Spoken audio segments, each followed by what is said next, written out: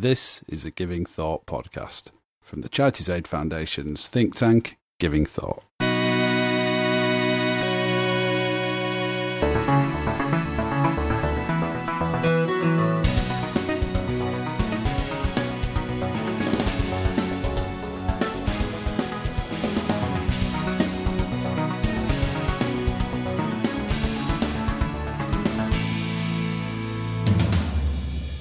Hello, you're listening to the Giving Thought podcast. This is the podcast from CAF's think tank, Giving Thought, in which we look at big issues and themes relating to philanthropy and civil society. I'm your host, as ever, Rod Davis, and in this episode we are in conversation with Ingrid Srinath. Now, Ingrid is the director of the Centre for Social Impact and Philanthropy at Ashoka University in India. Although I should say up front, I need to make a disclaimer, which is that the views that Ingrid's expressing today are not necessarily those of her employer and don't reflect those, which is a thing that we need to have as a caveat. But with that in place, Ingrid and I got together to discuss, in the broad sense, kind of the context for civil society and philanthropy in India, which is something I've been meaning to do for ages and has been absolutely fascinating. But the reason that we particularly got together at the moment is that you may have seen in the news, there's recently been a change made by the Indian government to something called the Foreign Contributions Restrictions Act 2020, the FCRA, and this has caused sort of shockwaves of concern through Indian civil society about the impact that it will have on giving there and on civil society organisations and the work they do. So I wanted to talk to Ingrid to sort of understand more about what the FCRA 2020 was, why people are concerned about it, what we can do, and to put that in a bit of that sort of broader context around Indian civil society and philanthropy. So I won't give too much detail up front, except just to say, obviously, we discussed what the various kind of new stipulations within the legislation were, why these are problematic, what the rationale from the Indian government is for introducing this new piece of legislation, how that kind of fits with what was already there and the kind of longer term attitude and approach of the Indian government towards philanthropy and civil society. Ingrid told us a bit about what the context for civil society is like in India in terms of the makeup of the non-profit sector, how many kind of formal versus informal organisations there are, what infrastructure there is or apparently isn't for the sector to kind of represent itself as an entity and interact with government and the public. We talked a bit about how the pandemic has affected civil society over there in India. We also talked about the context for philanthropy, sort of understanding what the landscape for philanthropy looked like in terms of high net worth giving, corporate giving, mass market giving. What causes receive support in India, what the attitude of the government and the public is towards philanthropy, and to what extent sort of recent critiques of philanthropy that have emerged in the US and elsewhere resonate in India. So without further ado, let's go into the conversation with Ingrid. It's absolutely fascinating. I thoroughly enjoyed it and I hope you will too. And I will be back at the end of the podcast just for the usual bit of housekeeping and tidying up.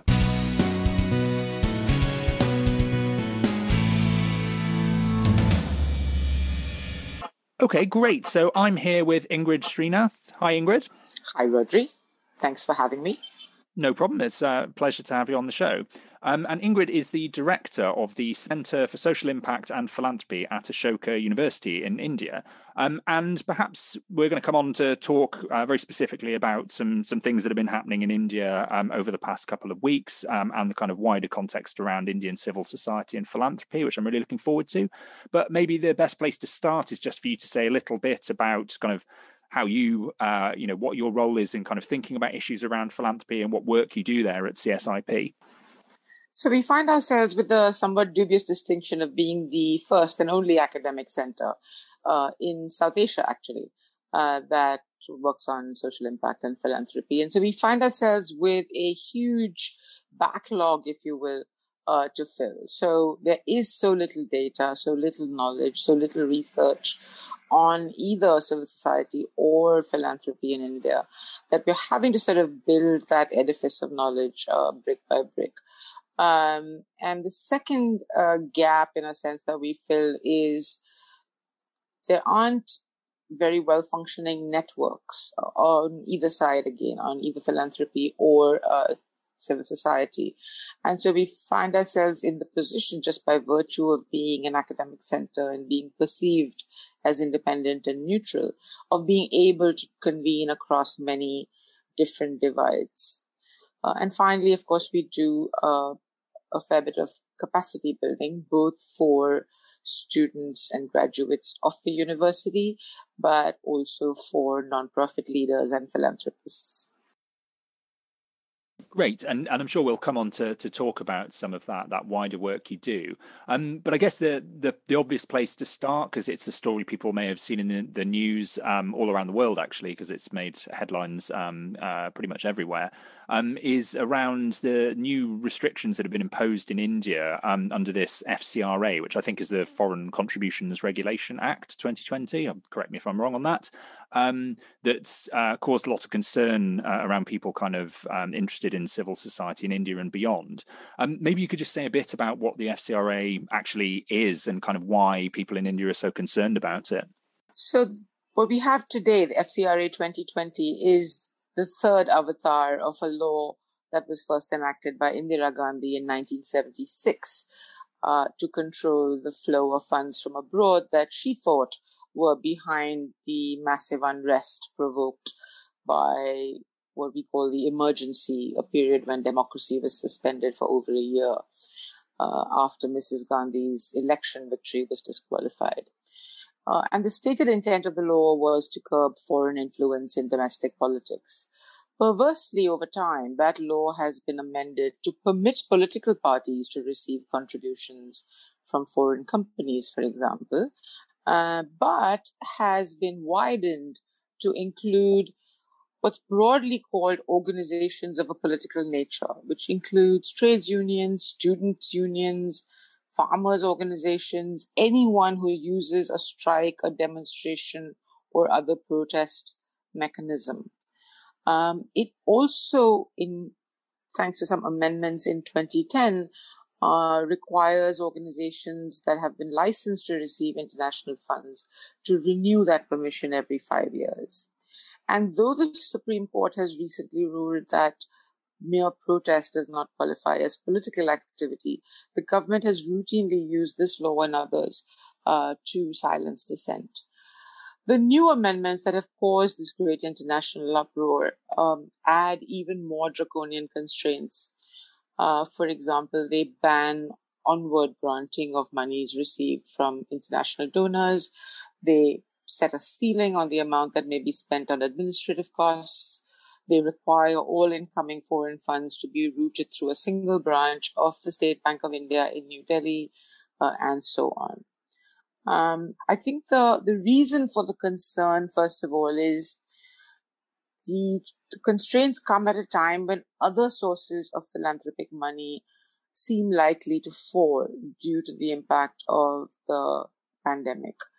And this new law will further reduce resources available to the sector by making it more difficult for international donors to support NGOs in India, especially those that are smaller, less well-known organizations and those whose work focuses on, policy analysis, research, advocacy, and the like.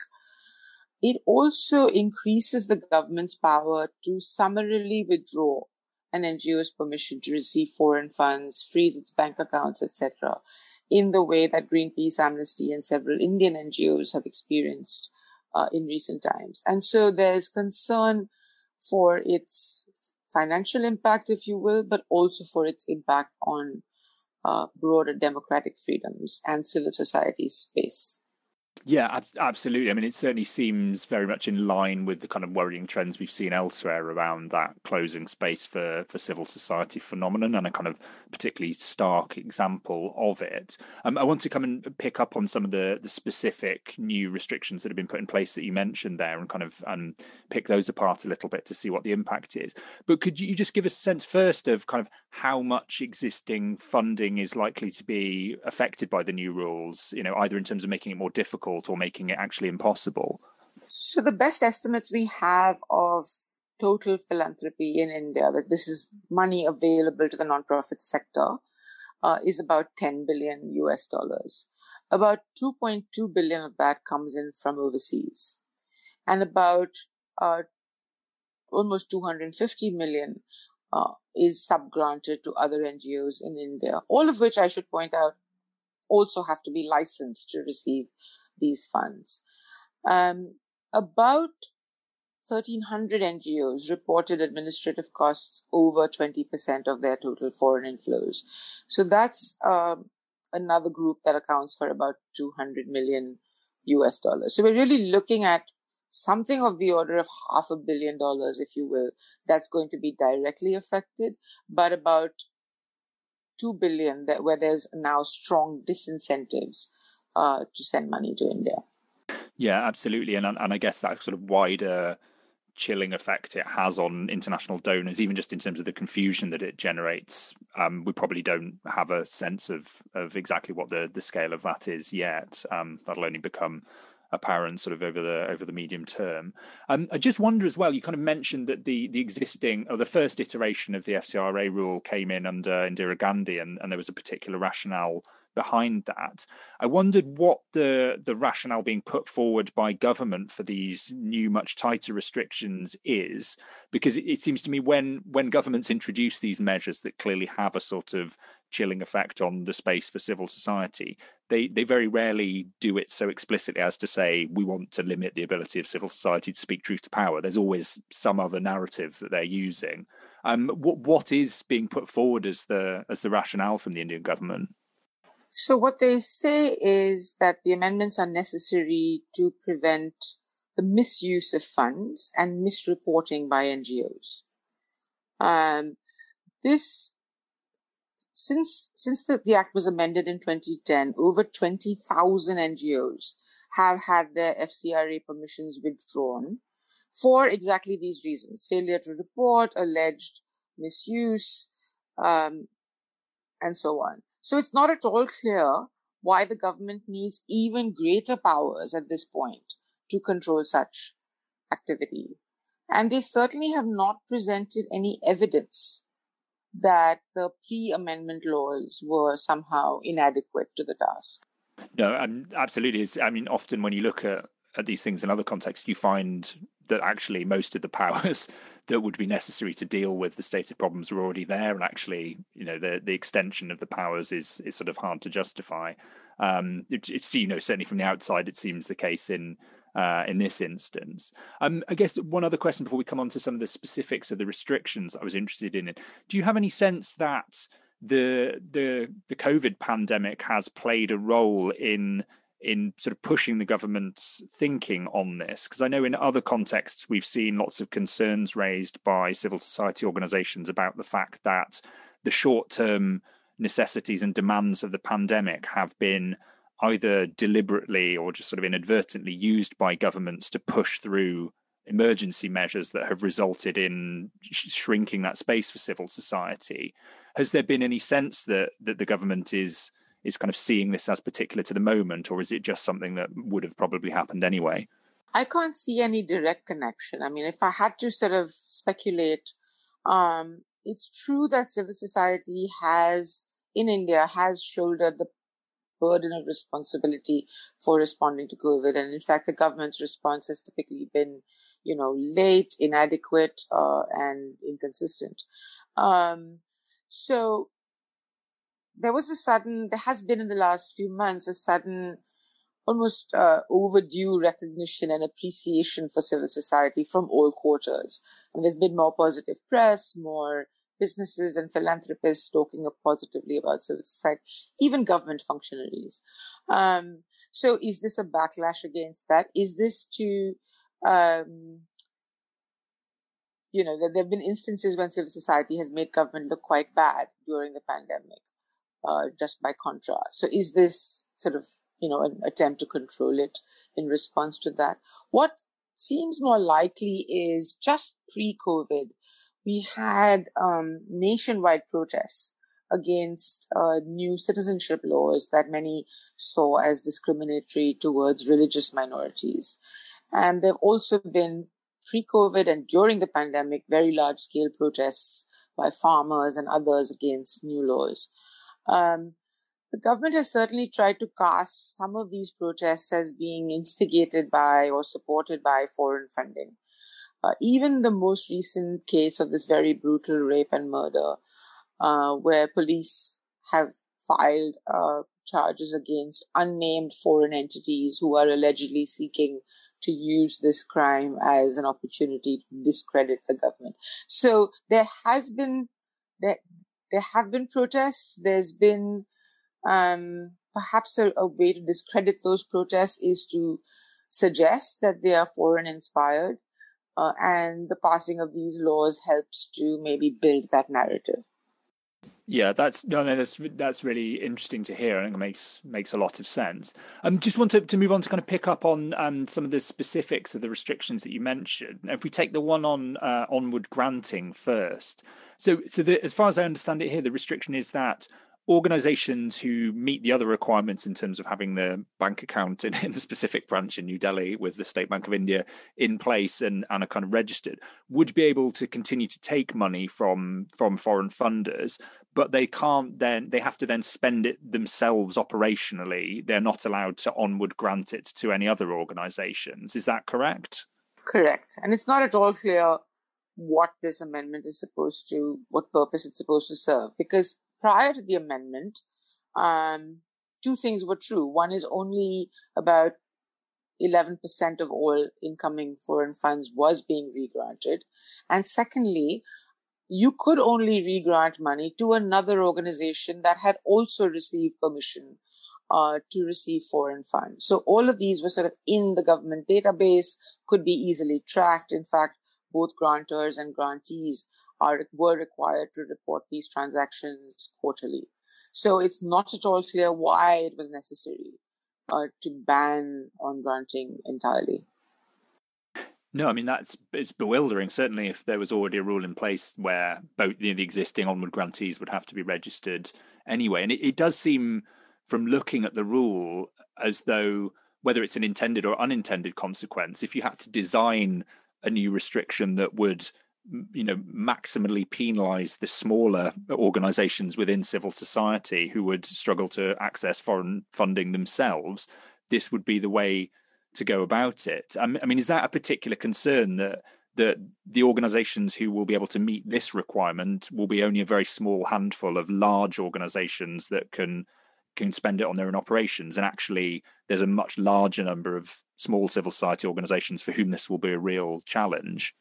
Absolutely. So, I mean, as you know, most international donors don't have the local presence or the knowledge to identify which NGOs are doing the most impactful work in a particular domain.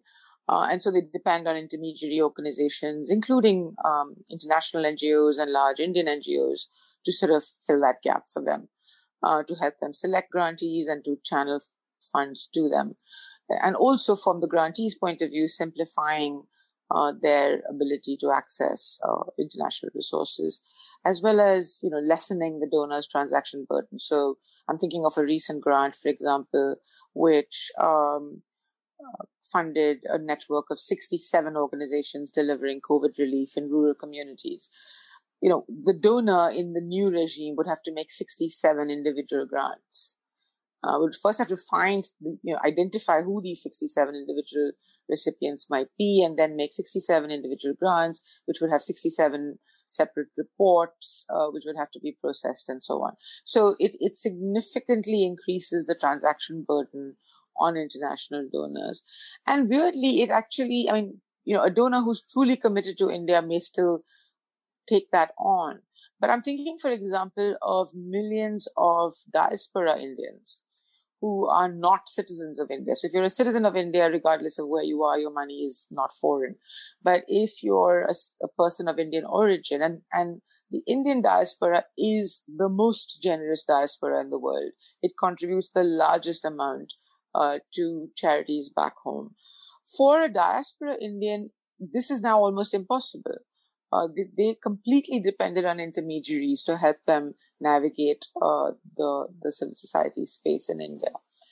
And the other part of this is what international donors were funding were the causes where that Indian donors are not yet comfortable funding, right? So this is the ones that support the most marginal communities, the lowest caste groups, the indigenous tribal communities, LGBTQ groups, religious minorities, certain geographies, the far northeast, for example, causes that haven't yet maybe gained traction with Indian donors, like climate change, human rights, freedom of expression, particularly work that you might call further upstream, like policy analysis, research. All of those are underfunded domestically. And so these are the groups and the issues that will be most adversely affected by the ban on regranting. Yeah, I mean that definitely sounds concerning, and it certainly, I mean it so clearly goes against the grain of all of the conversations in the world of kind of cross-border philanthropy and international development, where funders are trying as hard as possible to find ways of, you know, shifting the power down to the lowest possible level or to kind of local groups and communities. This just seems to put another barrier in the way of those funders who are trying their best to do that, which is definitely a concern, I think. I just want to come on to if we take the linked question then of the physical bank account. So as far as I understand it here, this requirement is that now, in order to be eligible, an organization would have to have a dedicated bank account into which the foreign funds that fall under FCRA would need to go. But on top of the existing requirements around that, it now has to be not only with the State Bank of India, but in a specific physical location in New Delhi. Is that correct? That is correct. Which is, I mean, I wasn't quite sure I had it correct, but which surely, I mean, again, you know, might be, as far as, I mean, from the outside, it strikes me that's probably okay for large organizations that might have a presence or a headquarter there. But for many other organizations, just the physical geographical barrier of having to go to New Delhi must present enormous challenges. So one hopes that they will, create a system where you can go to your local branch of the State Bank of India and have them open an account for you in the New Delhi branch. But certainly, there's been no rationale provided for this.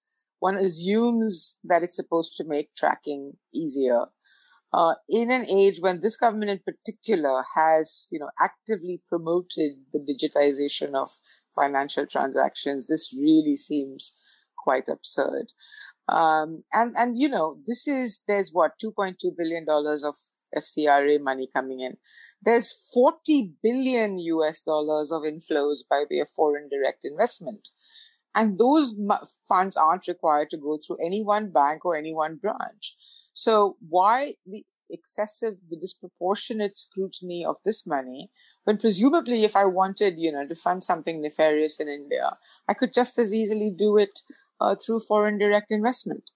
Yeah, absolutely. Which and maybe just quickly on that, I guess something we could come on to later. I mean, are there any tax advantages to doing it through a kind of non-profit or charitable structure as opposed to doing it through investment in a commercial enterprise? To the foreign entity, no.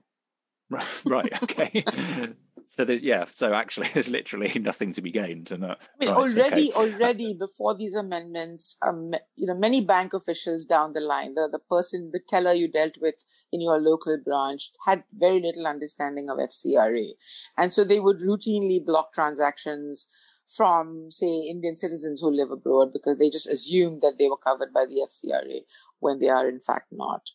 So what's going to happen is that these new amendments are going to make banks and bank officials even more wary about handling NGO transactions. And, they will tend to avoid risk. And so they will tend to sort of preemptively block or just, presume guilt in every case, rather than take the risk of clearing a transaction that they might later be held to account for. Yeah, absolutely. Again, I guess it's that, not even so much the specifics of the requirements, but the confusion it generates. And as you say, then people, if they're risk averse, then what's the incentive for them to go out on a limb to bank NGOs? That strikes me as potentially having quite a wide chilling effect. And then I guess the third major requirement that has been introduced or strengthened, as far as I understand it, as part of this this new measure, is that it's now stipulated that no more than 20%, I believe, of money that is subject to FCRA can be spent on administrative expenses, which I think to people listening clearly ties into a wider conversation that's happening around, philanthropy and civil society in lots of places around the world about what constitutes a core cost and what the views of donors and others are on what it is appropriate to spend on. But this is kind of the government coming in and setting a hard limit on it. Is there actually a kind of clear definition of what constitutes an administrative expense? And again, what's the rationale for this? So the Act defines administrative expenses as salaries, travel expenses of members of the executive committee or governing council of the organization, and any managerial staff. Program staff, this is people out in the field, are exempted from being classified as administrative expenses. But it also includes rent, utilities, stationery, printing, office equipment, all accounting and financial management costs, all legal and professional charges, even the cost of writing and filing reports. So it seems like, again, the amendments seem to seek to imply that NGOs are somehow misusing resources, or enriching themselves or living large rather than directing resources to the communities they serve. Seems to be aimed more at building that narrative than actually changing anything. What it does do, however, is it makes investments in infrastructure, in technology, in research, much, much harder. And it probably renders some kinds of nonprofit organizations, think tanks, providers of legal and financial services, policy research people, advocacy organizations, almost unviable. So either the government has a very limited understanding of the range of nonprofit work, or it's deliberately trying to make certain kinds of work much harder, or it is just trying to discredit the sector, or all of the above. Yeah, it is hard to see, I think, putting the different requirements together, how if you're not allowed to spend on things that include salaries at a headquarters and paper and printing reports, and you're not allowed to make onward grants, exactly what you could spend. There's a pretty limited range of things that you could actually spend these funds on, from what I can see. And again, there's, what is the government's locus standi in any case to tell a donor how they should spend their money? There is no equivalent constraint placed on funds that are coming in as foreign direct investment. There is no such constraint placed on contributions to political parties, which international organizations incorporated in India can make via an entirely opaque instrument called the electoral bond. So, it's singling out one sector for this preferential treatment, while letting the much bigger and more powerful sectors do exactly as they please. Yeah, absolutely. And one thing that struck me, actually, you were saying there about, it will make it much more difficult to do certain kinds of activity, but also to invest in, digital transformation and others. One particular problem that it kind of occurred to me might happen over the longer term is that a solution for some organizations to these challenges would be to look to rely more on, domestic Indian philanthropy.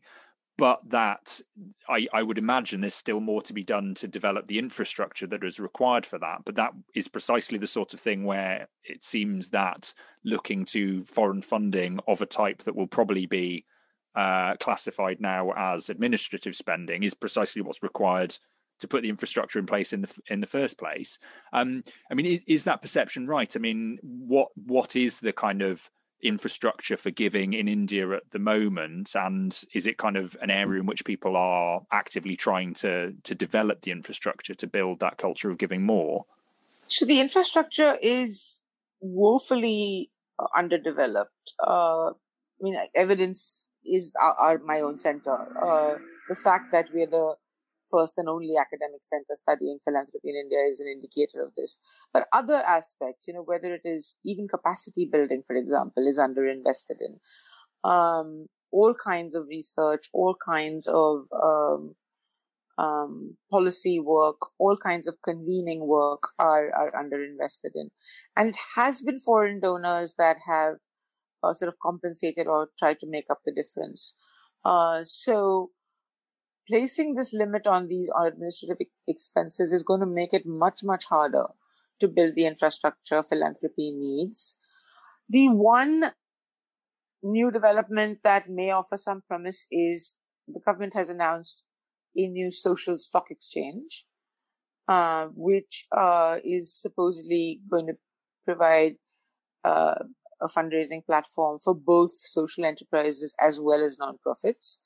And they have developed a whole slew of new instruments through which this funding could happen. So it's certainly that's one investment that the government is making in creating one kind of infrastructure, but it's unlikely that people who channel their money to the social stock exchange are going to be funding, improvements in nonprofit governance, for example, or a study into what the true overheads are of nonprofits. As has actually, paradoxically, it was the same week that Bridgespan just launched a study on this whole overhead question, the pay what it takes, a question that you referred to up front. That sort of work is going to become infinitely more difficult. Yeah, absolutely. I want to come on to sort of broaden the context out a bit to talk about Indian civil society more generally and the context for philanthropy to give people listening a better sense of that. But before I do, obviously on this is a very pressing concern at the moment in India, and I think should be a concern for others. What can anyone listening who works in civil society or in a funder or as a philanthropist do that is useful to people in India who are trying to kind of navigate these new challenges? So certainly sharing, the most current and the most accurate information is the first thing. Because as you said, there's so much, unclarity on what these things mean. And it is resulting already, at least anecdotally, in some funders saying, well, why don't I just take my money to some place that is easier to navigate? At a time, of course, when, everywhere on the planet requires more funding than it currently has. So just helping to sort of disseminate this information and making it clear what exactly the implications are, I think is important. Certainly, there's been a lot of media coverage of the issue, and I think that's helpful, just in terms of building public awareness of the consequences of this, and its implications for civil society. The third thing is, I presume at some stage there will be a legal challenge to these laws, and supporting that kind of, not so much financially, but supporting that work by way of knowledge or information that helps to, that comes from other parts of the world where you've grappled with similar issues, might also be helpful, just in terms of pointing out how this law, for example, the International Commission of Jurists has pointed out that the law violates the International Convention for Civil and Political Rights and other international laws. That's the sort of intervention that's helpful. Absolutely, and I'm certain that there are plenty of people who will want to do what they can, and hopefully people listening to this podcast will kind of take that away and be able to kind of usefully contribute. Of course, they will reinforce the government's belief that there are all kinds of foreigners up to no good in India through Indian civil society. Yes.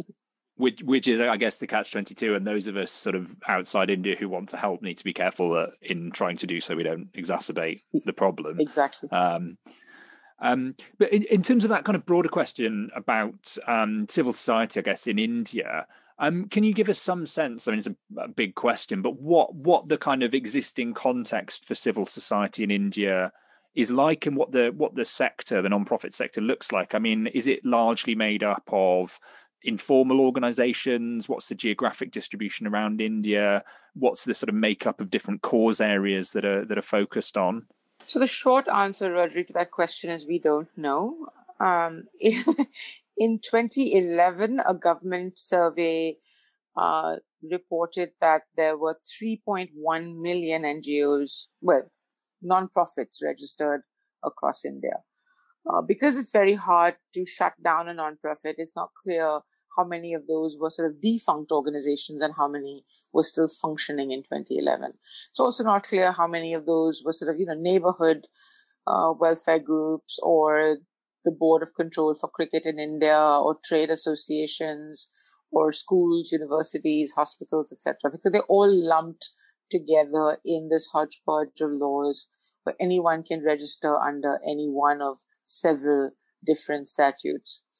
What we do know, for example, is there are about 220,000 organizations that are tax exempt. This lot we know are filing their tax returns, and so we know they exist and are not defunct. But they also include all the ones I mentioned earlier, from the Board of Control for Cricket in India all the way through, the Neighborhood Cultural Association. What I think, if you're looking at what you might call development-oriented NGOs, it's not clear what exactly that number might be. If I had to hazard a guess, I would say it's under 100,000. Which of course in a country the size of India is very, very small. The other thing, of course, is that organized part or that registered tax exempt part of civil society is very much the tip of the iceberg, because underpinning that are very large, very vibrant grassroots movements of all kinds, farmers' movements, trades unions, people fighting for the right to information, people who fought and won the right to work under the National Rural Employment Guarantee Scheme, gender groups, all kinds of groups out there. And even larger than those are the faith-based organizations, which, because they pay no taxes, we have no way of enumerating at all. Interesting. And in terms of that picture, is there any sense in which the civil society world, or the specific maybe non-profit kind of tax exempt bit of it, does it see itself as a sector, and is there infrastructure that reflects that? I mean, are there kind of membership bodies for the sector as a whole, or for different elements of it, that are able to represent the broad interests of the sector and try and influence government and others? No. So this is, I mean, there are some networks. They are again woefully under-resourced and unable really, but they can't be representative. I mean, if you have, I don't know, a few hundred members in a country the size of India, or even a sector the size of India, that's hardly representative. So on each of these parameters, whether it's knowledge about the sector, whether it's networks that help build cohesion, solidarity, voice, whether it's the development of norms on, say, transparency or on compensation or on ethical communication or any of those things, ethical fundraising, those have been hard to develop in the absence of this infrastructure. And there is no one to counter this negative narrative that has prevailed over the last decade or so of the nonprofit sector somehow being either ineffective or inefficient or corrupt or possibly anti-national. And is that narrative, as you say, it's over the last decade? At that point, was it a relatively new phenomenon, or before that had there been a more sort of positive narrative from government, or they just not really thought about civil society at all? So I think there was this sort of golden period, if you will, between that came right after the emergency, because civil society groups were hugely important in the sort of struggle against the emergency. And many of those groups, in fact, then went on to sort of become more development-oriented NGOs. There's also a strong Gandhian tradition that sort of comes from the freedom struggle. And many of those groups had sort of continued to operate in this very Gandhian, with this very Gandhian ethos.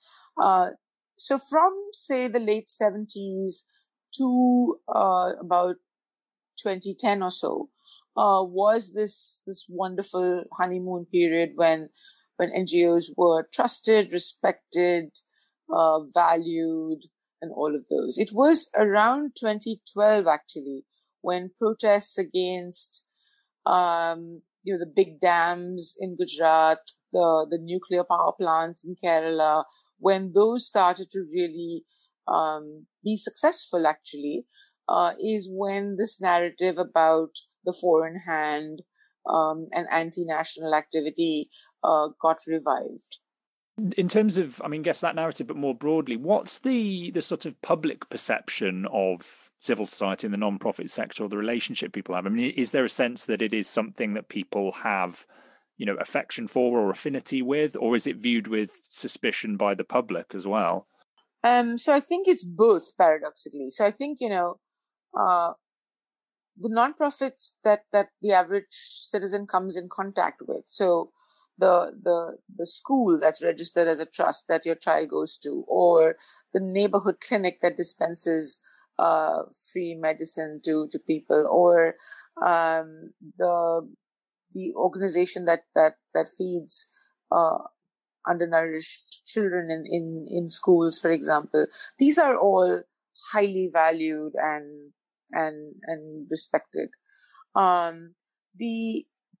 The ones that are seen with more viewed with more suspicion are the ones that what you might take a more, what you might call political, with a small p, stance. So if you're challenging the government on, for example, nuclear power, or on the displacement of a community for a bauxite mine, or pointing out the government's human rights abuses, or those kinds of things, then there's greater or lesser trust, shall we say.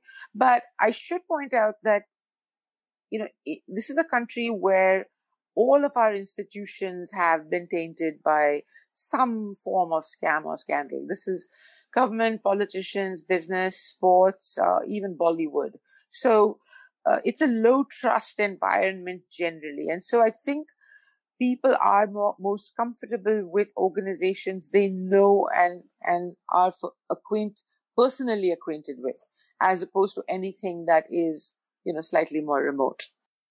Yeah, absolutely. And I think that distinction between generalized trust in institutions and sectors and the level of trust that people have in individual organizations that they have a relationship with is something we see reflected, I think, whenever talking about public perceptions of charities or non-profits around the world. And as you say, if the starting point is that the generalized level of trust is that much lower, then the challenges are clearly that much greater.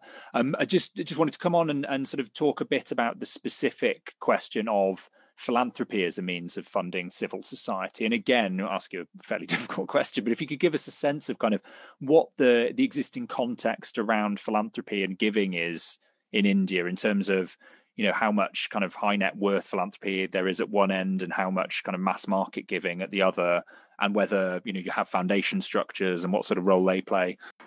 So, like almost anywhere in the world, India, has millennia of a philanthropic tradition. I was recently, for a class I was taking, dug out something from a Hindu scripture that goes back to 1500 BCE, which sort of enjoins charity on the good ruler. And every other major religion in India, Islam, Sikhism, Buddhism, Jainism, Zoroastrianism, Christianity, Judaism, all of them require charity in one form or the other. It's in terms of sort of big philanthropy or high net worth giving, that's mostly grown in the post-globalization era. So starting in the early 1990s, when a huge amount of wealth was generated through the privatization of public sector entities, the opening up of this semi-planned economy to private investment, and to the world, where huge fortunes were made in information technology, financial services, those kinds of domains. And as those individuals have sort of turned their attention to philanthropy, they've changed the nature of the beast. I mean, so they've brought a more technocratic approach, first of all, to their giving, but also they are more hands-on, more metrics-oriented, more big bang, and yet short-term outcome expecting philanthropy. Again, the data is not very good, but corporate philanthropy in the form of this 2% of net income that businesses are mandatorily required to contribute amounted to about 1.7 billion US dollars last year. Private giving, private domestic giving from all sources, foundations, high net worth individuals, and the public at large is estimated to add another 5.5 billion US. And about 500,000 only comes from what you might call retail giving to NGOs. The much, much bigger giving is giving to religious entities and within one's community would probably be about 4.5 billion US, which makes the total pie worth about 15 billion US annually. It's fascinating to hear that in terms of the overall makeup of the funding. It certainly sounds as though there is quite a strong emphasis then on that funding at a higher level, which obviously kind of raises questions about having a broad base of support and what that means for legitimacy of certain causes. What's the perception of philanthropy by the government and the public? I mean, is it something that is largely viewed positively, or is it something that's viewed with skepticism? Philanthropy, I think, hasn't yet come in for any of the sort of critique that you've seen in other parts of the world. It's, I think the sheer scale of the need in India is such that it makes every kind of philanthropy welcome. And it's only been a couple of decades, since it became okay to be visibly wealthy even in India. And so I think we're not yet at the stage where people are judging how much people give or how you give or how you made the fortune that fuels your philanthropy. There's just a general approval of philanthropy. That's really interesting. I guess if, as you say, if the need is so great that actually just the sheer fact of giving is seen as a positive. And let me say about the government, I mean, this government paradoxically has been more open to partnerships with philanthropy than any government hitherto. So the Gates Foundation, for example, has been a huge partner in everything from polio eradication to fecal sludge management to all kinds of issues around health. There's active government partnership, or the government actively seeks partnership with philanthropy in some of the most in helping to uplift development in some of the most backward districts in India. There's all kinds of schemes under which the government is seeking. So the government, when the Prime Minister launched his big campaign to build toilets, that was something private philanthropy rushed in to build millions of toilets all over the country. Then when he shifted his focus to building this large statue of one of our freedom struggle pioneers and early government figures. Again, both public sector and private sector companies rushed in to fund that. His most recent venture, a fund called, which acronymizes to PM Cares, I think it's called the Prime Minister's Citizen something Relief in Emergency something. I forget the exact expansion of it. Has again received a huge response.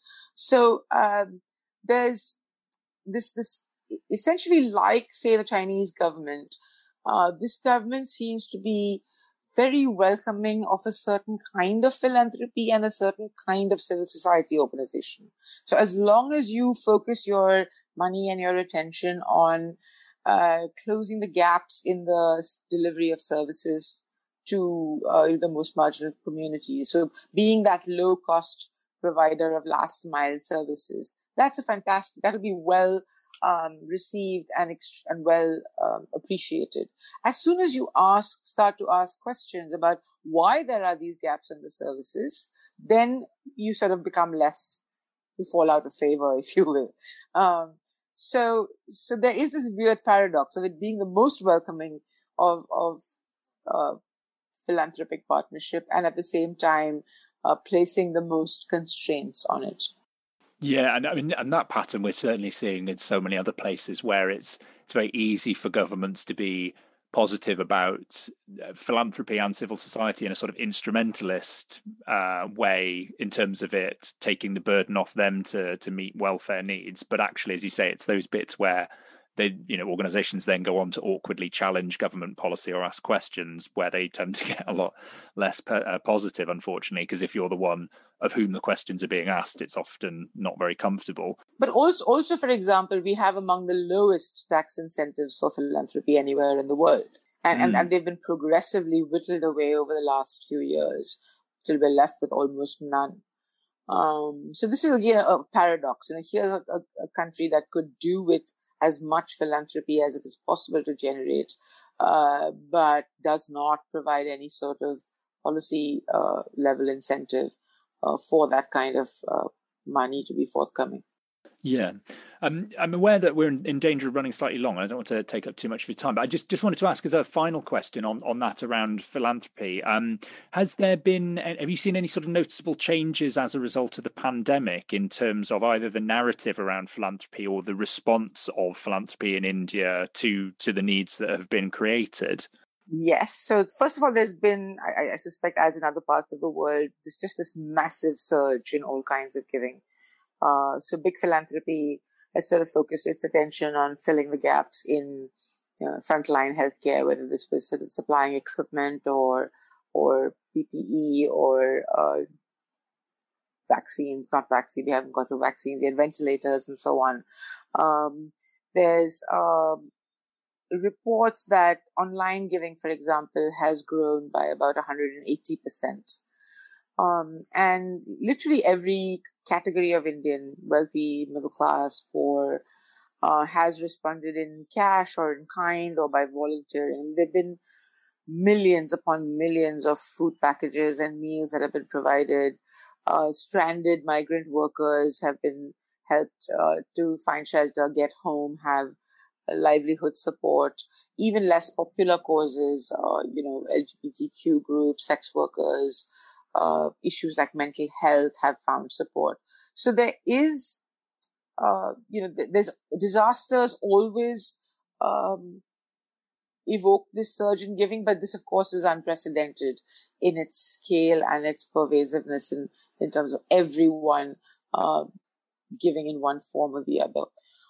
There's also, we hear from philanthropists, much more appreciation of civil society. I think they've, witnessed up front the role civil society plays in closing all these gaps, in ensuring that issues get amplified, that voices that are unheard get heard, and also just the sheer bravery of civil society workers on the front lines.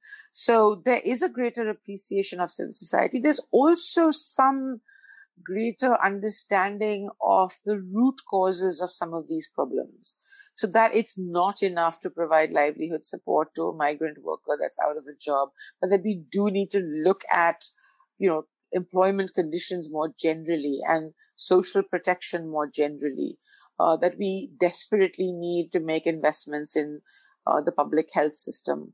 So I think there's that kind of shift in understanding and awareness happening. There's certainly a much greater appetite for collaboration within among philanthropists and among civil society organizations and between the two.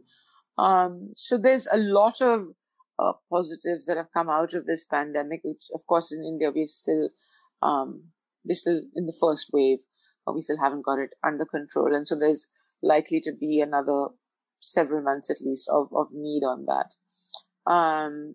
But yeah, it has brought completely new people to philanthropy. There have been, for example, a lot of startups, tech startups that for the first time have engaged in philanthropy.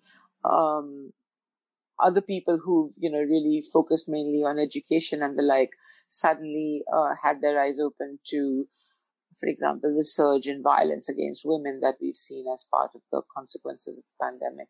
So it's broadened horizons. It's deepened appreciation of civil society. It's brought new players to the table, all of which hopefully will sustain in the longer term and translate into a less hostile environment for both civil society and philanthropy. And that's done very well to come up with an optimistic note on which to end things there. Although obviously, kind of going back to the start of the conversation, there are some real challenges in the shorter term. It just remains to say thanks ever so much for finding the time to come on the podcast. It's been absolutely fascinating to find out more about the Indian context and kind of what's going on there at the moment. Before I let you go, is there any last thought you want to leave people with, or anything you've got upcoming that you want to direct people's attention to? No, not really. That's absolutely fine. I'll put links in the show notes to various things I know you've written about the FCRA and kind of other stuff that we've talked about to do with Indian philanthropy, and some places where people can get some more information if they want to find out more. Other than that, just thanks ever so much, Ingrid. And certainly it would be a delight to get you back on the podcast at some point in the future when hopefully we can talk about why these new FCRA restrictions went away. Thank you, Rodri. Stay well. Okay, great. Well, my thanks again to Ingrid for coming on the podcast. And as I said there, I'll put links in the show notes to all of the various things that we discussed where you can find out more about the FCRA. And, if you certainly work in the world of civil society or funding and this might affect you or you're concerned about it, please do get in touch and think about any kind of positive actions that we can take to support the work going on in India to try and push back on these new restrictions and make the case for why they are both unnecessary and potentially harmful. If you're interested more broadly in issues around philanthropy and civil society, do check out the Giving Thought pages at the CAF website. Follow me on Twitter at Rodri_H_Davis, or if you like stuff on kind of history and philanthropy and very long threads with lots of GIFs in them, at Philiteracy. If you've got ideas for topics we could cover on the podcast or people I could be talking to, drop us a line at givingthought@cafonline.org. Other than that, just like, subscribe, tell all your friends about it. Please do give us a nice review at iTunes or wherever else you get your podcasts. And we will see you next time. Bye!